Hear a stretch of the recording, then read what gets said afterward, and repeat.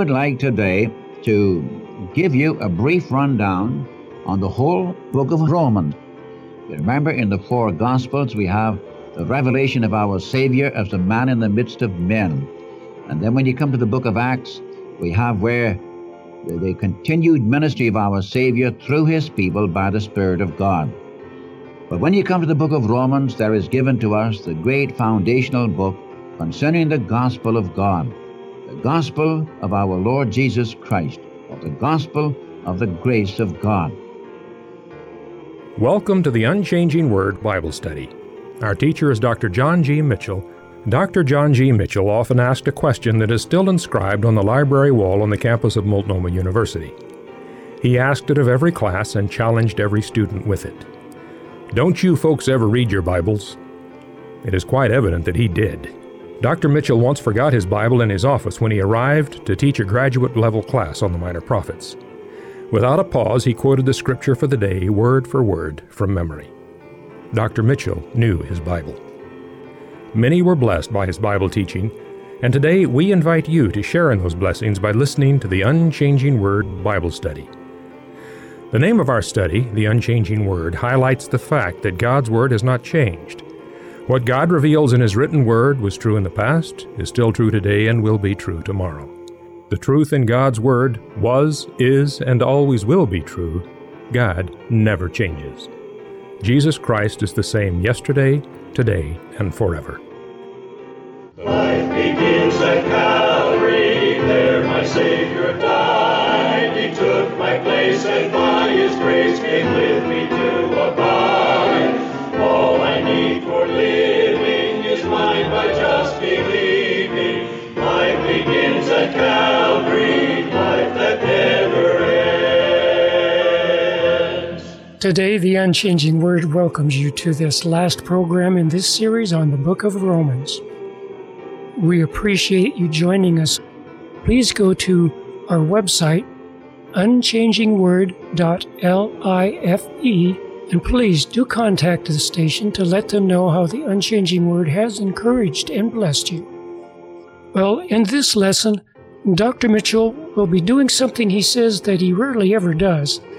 He will be presenting a summary overview of the entire book of Romans, a bird's-eye view of the chapters of this foundational book of the Christian life. Romans is the systematic presentation of the revelation of God's righteousness and the believer's secure relationship to this eternal God through faith in the Lord Jesus Christ. Well, turn in your Bible to Romans for an overview of this book and join our teacher, Dr. Mitchell. Thank you. Good day, friends. I'm going to do something today that I rarely ever do.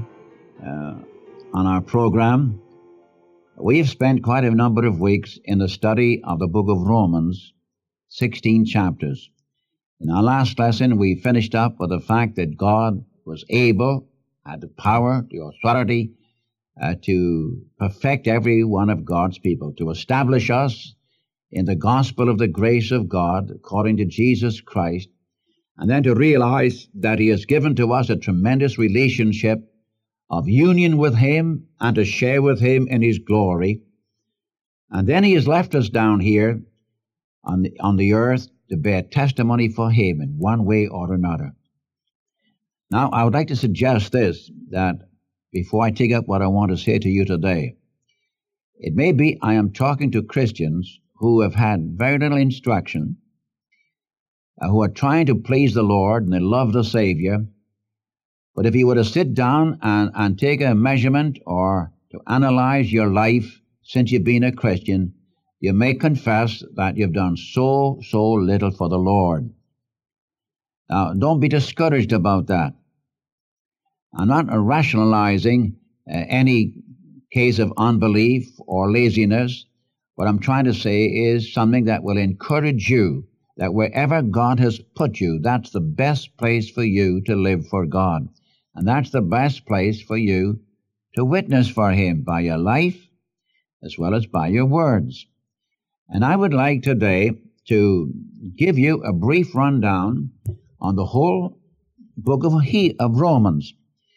Now, as I said a moment ago, this is something I I rarely ever do. But I just feel, after having finished 16 chapters of Romans, I'd like you to just sit back and just think through with me on this marvelous book of Romans, which is the foundational book of the New Testament, especially of the epistles. You remember, in the 4 Gospels, we have the revelation of our Savior as a man in the midst of men.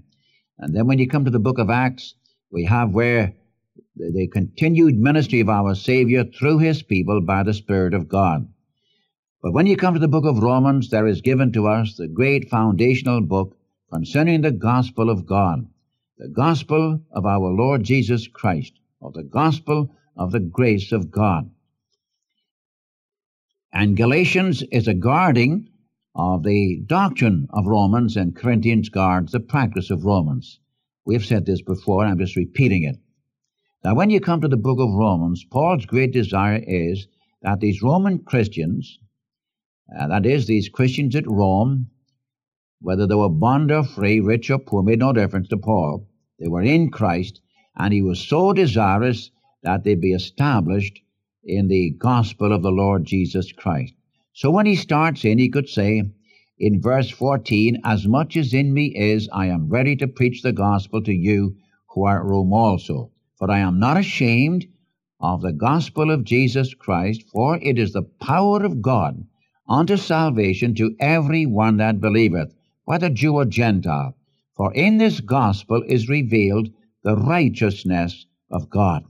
Now, the gospel, remember, is a revelation not of your love, not of your righteousness, but of the righteousness of God. This apparently is something that people very seldom think about. We think about our frailties, we think about our sins and our failures, and you might even think about how good you are. But to stop and think about the righteous character of God, and that we must stand in the presence of God, having a righteousness that satisfies him, that's beyond our ken. So the Spirit of God reveals through the Apostle Paul the divine provision whereby, through the gospel, we might stand before God in all his righteousness. But to do this, he must first of all shut man's mouth talking about his own righteousness, which is a very easy thing for man to do. In fact, all of us are guilty to a more or less degree of talking about how good we are, how righteous we are, how we've done this and how we've done that.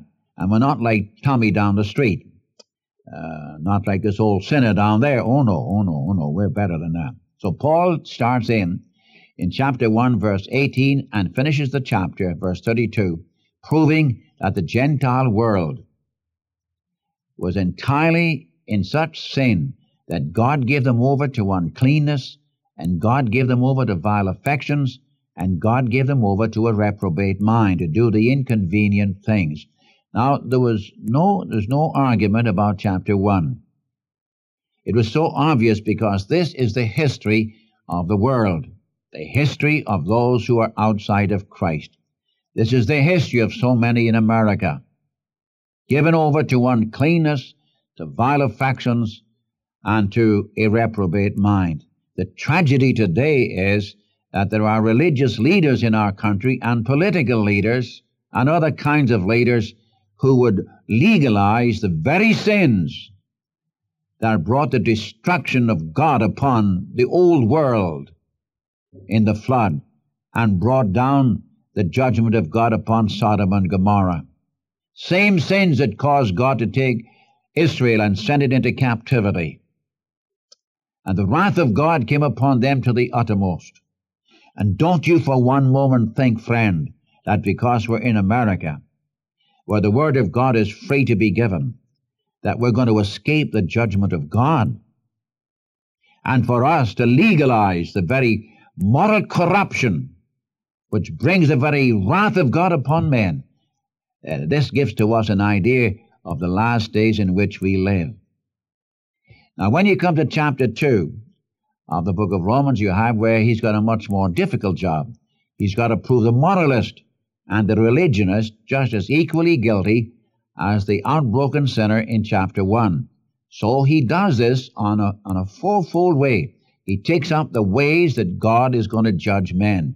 And God, of course, must be righteous in his judgment. He not only knows the works of man, but he knows the secrets of men. He's going to judge men according to truth.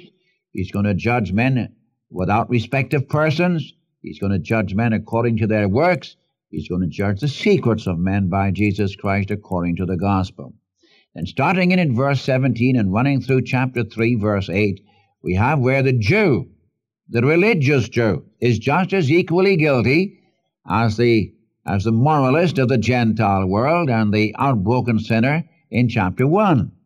And he uses the Old Testament scripture to do this. He takes their own history and he proves that they're just as bad as the Gentile. And before the Jew can say another word, the Apostle Paul then begins to write from verse 9 through verse 20 of chapter 3, and he shuts our mouths, proves our character is unrighteous, our lives are unrighteous, and there's nothing left but the judgment of God. Every man's mouth shut, and the whole world is brought guilty before God.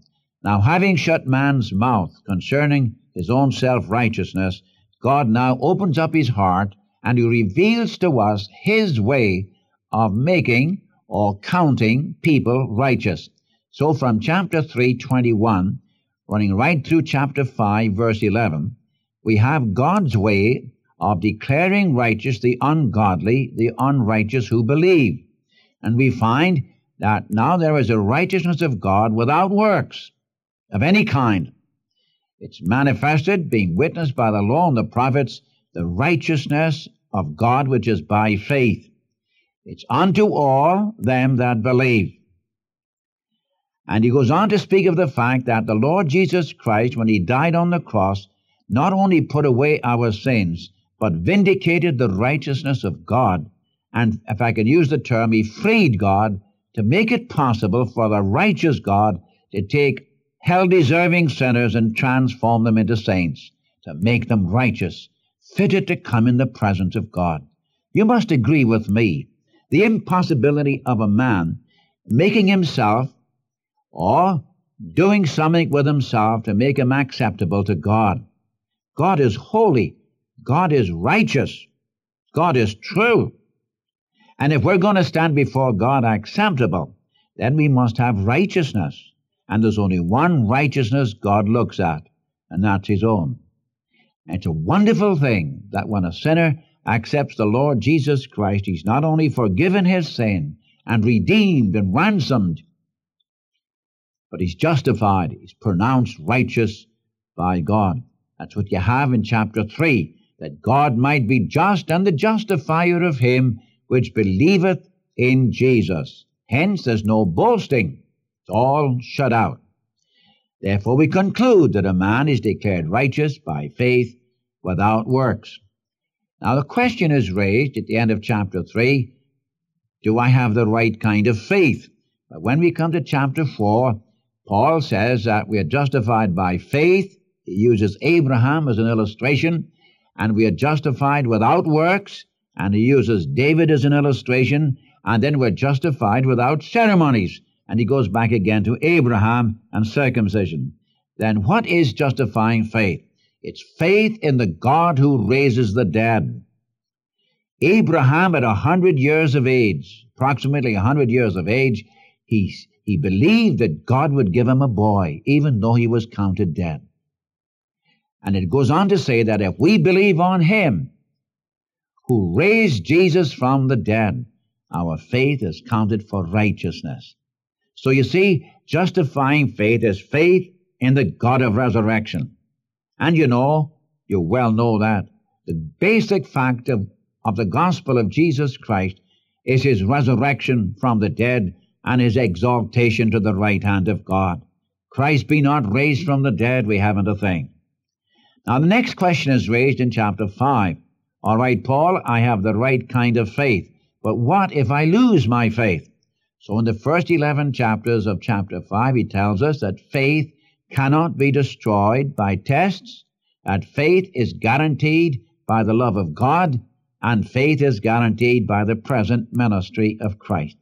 Now, starting at chapter 5, verse 12, and running through chapter 8, you have the great doctrine of sanctification, God's way of sanctifying his people. Now, between chapter 5, 12 through 21 of the 5th chapter, we find that we are identified with Christ, this risen Christ. When I was born into the world, I was identified with Adam. I belonged to Adam's race. I was born in sin. I was under the sentence of death. Death reigns in Adam's race. There's no argument there. Now, how can I get into a race where there is no death? So I was transformed by my union with Jesus out of Adam's race into a new race. The death of Jesus Christ severed the relationship to the old race which was under death. In chapter 6, how am I going to be delivered from sin and its power? So I find in chapter 6 that the death of Jesus Christ emancipates me, severs the relationship between the believer and sin as a master. If you take that chapter, we are delivered from sin as a place in which to live. We are delivered from sin as a principle of operation, and we're delivered from sin as a practice in our lives. We have been eternally delivered from sin as a master, the tyrant sin which brought death. We have been delivered from that eternally through our union with Jesus Christ. Now in chapter 7, we have something else. The death of Jesus Christ not only delivers me from Adam's race, which is under death, and delivers me from the tyrant sin as a master, but it also delivers me from the law and its bondage, which you have in chapter 7. We've been delivered from the law and its bondage through the death and resurrection of the Savior. And He's the only one who could deliver us from the law and its bondage. And when you come to chapter 8, we are in Christ Jesus. What an amazing chapter. We are in a new place. We are in a new position. We are in Christ, this risen Christ. And then from verses 2 to 4, we have a new deliverance. Or we have a new law. The law of the Spirit of life in Christ Jesus hath set me free from the law of sin and death. And what the law could not do, because it couldn't do anything for us, God sent His Son, and we were delivered. Then from verse 5 through 13, we are in a new place in which to live. We're not seen any longer living in the desires and bondage of the flesh, but we are living in the Spirit, if so be the Spirit of Christ dwell in us. This is chapter 8. And then from verse 14 to 17 of chapter 8, we have a new relationship. We can say now that we are the sons of God. We have not received the spirit of bondage again to fear. We have received the spirit of adoption, whereby we cry, Abba, Father. And then we have a new hope. Here I am still in a body that's not yet redeemed. So from verse 18, running right on down through verse 25, we find we have a new hope. Paul could say, I reckon the sufferings of this present time are not worthy to be compared with the glory that shall be revealed in us. And he goes on to speak of the fact that we're saved by hope. We wait for the redemption of the body. When Christ saved us, my friend, He meant the whole man, spirit, soul, body. And the Lord will not be satisfied until every Christian, the weak as well as the strong, the young as well as the old, will stand in His presence, conformed to the image of Jesus Christ. And then we have a new knowledge, or we have a new provision made for us. We have the Spirit of God in us pleading our cause. We have Christ in heaven pleading our cause up there. You see, if I can put it this way, Christ has a great deal of interest in you and me. So the Spirit of God is in us, taking care of His interests down here in us. But I have a great deal of interest up there in glory, and Christ up there is taking care of my interests there. Isn't it wonderful, the provision He's made? Christ is taking care of our interests up there, and the Spirit of God is taking care of His interests down here. And starting in at verse 29 and running right down through verse 34, in fact, down through verse 31, you have the blueprint that God gives to us, whom God called, He justified, whom He justified, He glorified. God has determined that we shall be conformed to the image of His Son, which is followed by 4 questions and answers. What can you say to these things? If God be for us, who could be against us? He that spared not his own Son, but delivered him up for us all, how shall he not also with him freely give us all things? Who shall lay anything to the charge of God's elect when God has pronounced us righteous? And nothing can separate us from the love of God which is in Christ Jesus our Lord. Now that's the end of the doctrinal side of the book of Romans.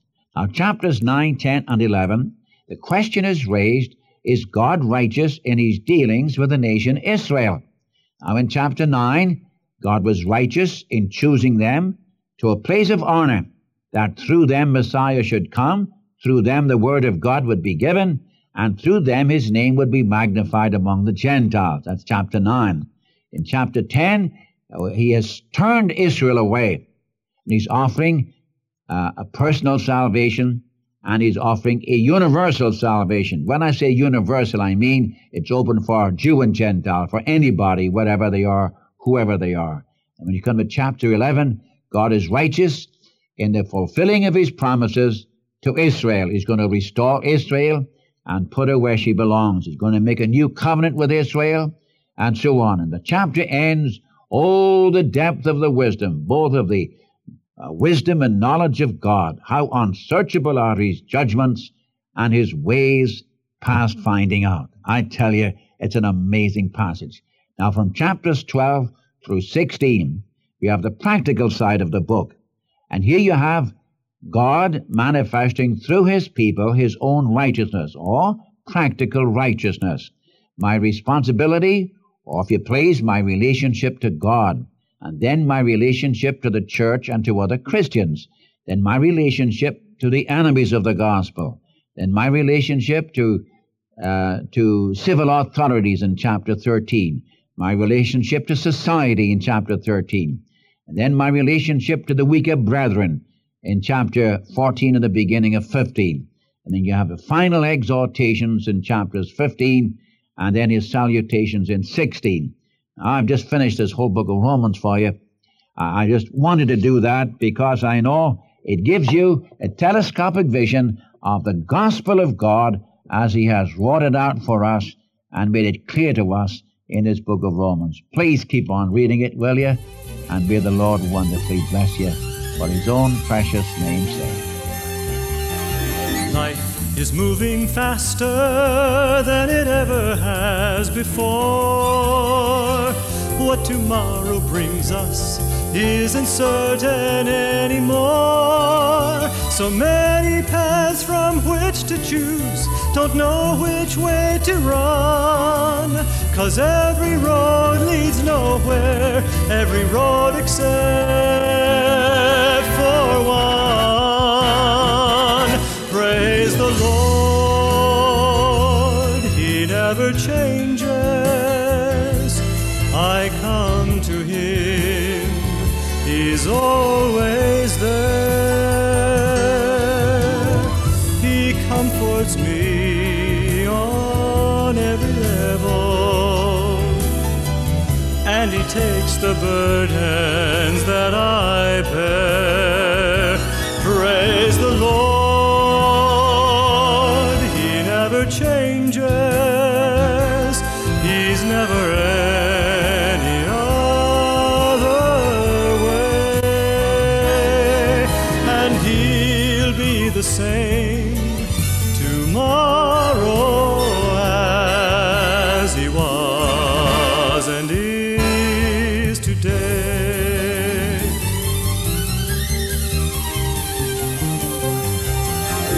Friends and faces come and go like ashes in the wind.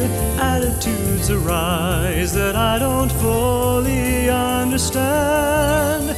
The things that you can count upon grow fewer every day. But when their number gets to one, that one will show the way. Praise the Lord, he never changes. I come to him, he's always there. He comforts me on every level,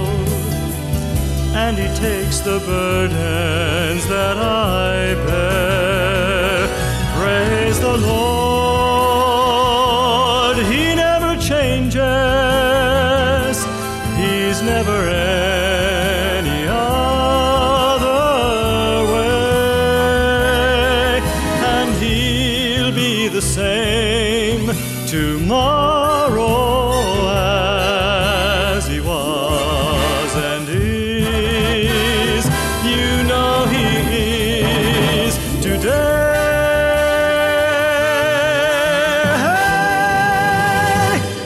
Thank you for listening to the Unchanging Word Bible Study today. And so until next time, this is the Unchanging Word Bible broadcast. Life begins at Calvary.